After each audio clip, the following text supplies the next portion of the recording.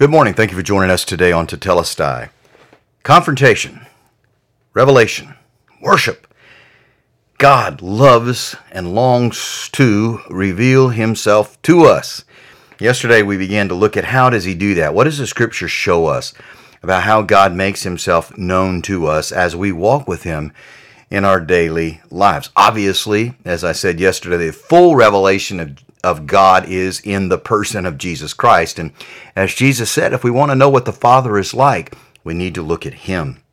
But as believers and as we walk with God throughout our lives, God longs to make himself known to us. And the way he does that is many times he will confront us, confronting us in numerous, various, and marvelous ways in our daily life. And in that confrontation, however he has to get our attention, and that's what we're talking about here.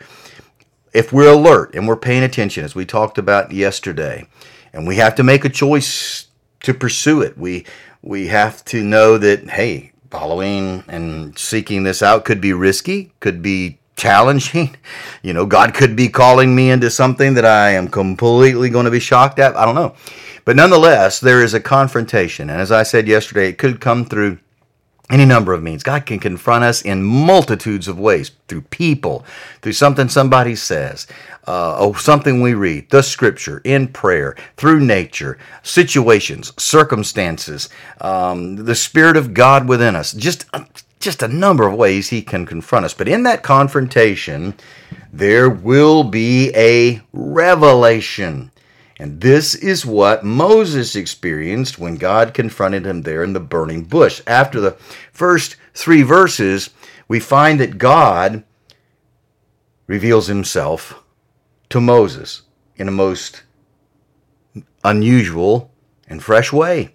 He's in this, Moses goes and turns to see this burning bush that's not being consumed. And in Exodus 3:4 it says, "And the Lord saw that he turned aside to look, so God called to him from the midst of the bush and said, 'Moses, Moses.' And Moses' response was, 'Hineni, here am I.' And he said, 'Don't come near here. Remove your sandals from your feet, for the place which you're standing is holy ground.' And here he is. And he said, 'I am the God of your father, the God of Abraham, the God of Isaac, the God of Jacob.' And Moses hid his face, for he was afraid to look at God. And the Lord said, 'I have surely seen the affliction of my people who are in Egypt. I have heard their cry because of their taskmasters, and I know their sufferings. So I've come down to deliver them from the hand of the Egyptians, to bring them up from the land, to a good and spacious land, to a land flowing with milk and honey, to the place of the Canaanite, the Hittite, the Amorite, the Perizzite, the Hivite, and the Jebusite. So now, behold, the cry of the sons of Israel has come to me. I've seen the oppression with which the Egyptians are oppressing them. So now, come, and I will send you to Pharaoh. So you shall bring my people, the sons of Israel, out of Egypt.' But Moses said to God, 'Who am I, that I should go to Pharaoh, and that I should bring the sons of Israel out of Egypt?' And he said, 'Certainly I will be with you, and this shall be the sign to you that it is I who have sent you. When you have brought the people out of Egypt, you shall serve God at this mountain.' And Moses said, 'Behold, I am about to come to the sons of Israel, and will say to them, the God of your fathers has sent me to you, and they will say to me, What is his name? What shall I say to them?' And God said to Moses, 'I am who I am.' And he said, 'Thus you shall say to the sons of Israel, I am has sent me to you.' And God furthermore told and said to Moses, 'Thus you shall say to the sons of Israel, Yahweh, Yod-Heh-Vav-Heh, the God of your fathers, the God of Abraham, God of Isaac, and the God of Jacob, has sent me to you.'" Now, in this confrontation, God makes himself known.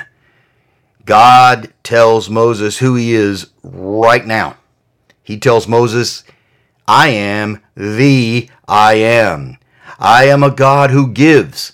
I never forget the promises that I make, and I intend to fulfill them." God is telling Moses, "I'm going to bring the children into the promised land, just like I promised Abraham, Isaac, and Jacob. I am a God who gives and I never forgets. I am a covenant-keeping God. I keep my word. I intend to fulfill the promises I made to them." And he is and always will be whatever he needs to be. When he told Moses, "I am that I am," or "I will be what I will be," the idea there is he is now He always has been and he always will be. Whatever he needs to be, or whatever he needs us to be for us, I will be that. I am Yod-Heh-Vav-Heh, the sacred name, the name that the Jews will not speak because they consider it so sacred, so holy. But this name is a name of revelation. It reveals God who is love, a God who is mercy, a God who is grace. And Moses is having this made known to him. God is showing himself to Moses in a way he did not show himself to Abraham, to Isaac, or to Jacob. This is fresh. This is new. He is the I am. And then in the midst of this confrontation, he is inviting Moses into something. This invitation that God gave him to go and to bring the children of Israel out, it involved other people. It involved setting them free. When God reveals himself to us and makes himself known to us, and when he invites us into something, it is always something that's going to impact others, not just us, but others in a very positive way. God is going to bring them out. He is going to deliver them and bring them into the promised land, to deliver them from the hand of the Egyptians, from those who are tormenting them, and from those who are enslaving them. It involved their future, the future of other people in this invitation of God to Moses, where God would lead them into the promised land. God's heart, his heart of love, his heart of love and compassion for other people is revealed in this moment to Moses. And the thing that is shocking is that Moses is being invited by God. Moses is being invited by God to do it. He's inviting you, Moses.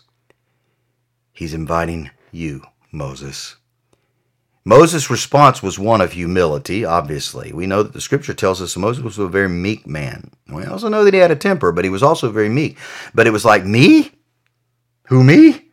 Who am I that I should go down there and do this? He was humble. Again, he saw the inadequacy of what God was inviting him into in himself. He was inadequate. But remember, God had just said, look, I am the God of Abraham, Isaac, and Jacob, the Most High God, the covenant-keeping God, the Almighty. That's how he revealed himself to Abraham. I am the Almighty God. And then he goes on to tell Moses, I am who I am. I will be what you need me to be. I will be what I need to be for you when you go. I will be with you. There's the key. God tells Moses, I am sending you, and I will be with you. My presence, my power, my resources, my wisdom. And that should have negated the fears and alleviated the fears that Moses had, and calmed him, and given him peace, and given him confidence in order to move forward. And obviously it did, because he did move forward in obedience to God.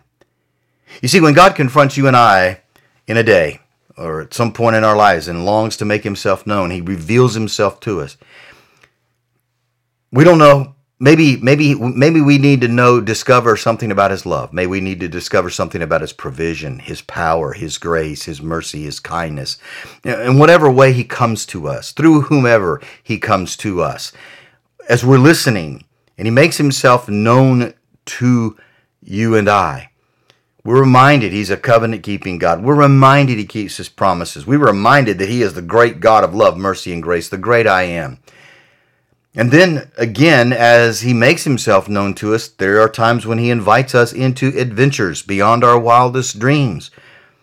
And he invites us to participate. And again, those adventures, those invitations will always involve and impact other people. And generally, it will impact them in a way that results in them being liberated and set free by the power of Almighty God. And whatever he invites us into, we need to remember that he is with us. He will never leave us. He will never forsake us. He will never quit on us. Again, today, be sensitive as you go out into the world. Be looking for the burning bushes around you. And then when you encounter the burning bush, whatever it may be, however it may come to you, be ready for a revelation. See what God is trying to show you about himself. And then step into what he's inviting you into.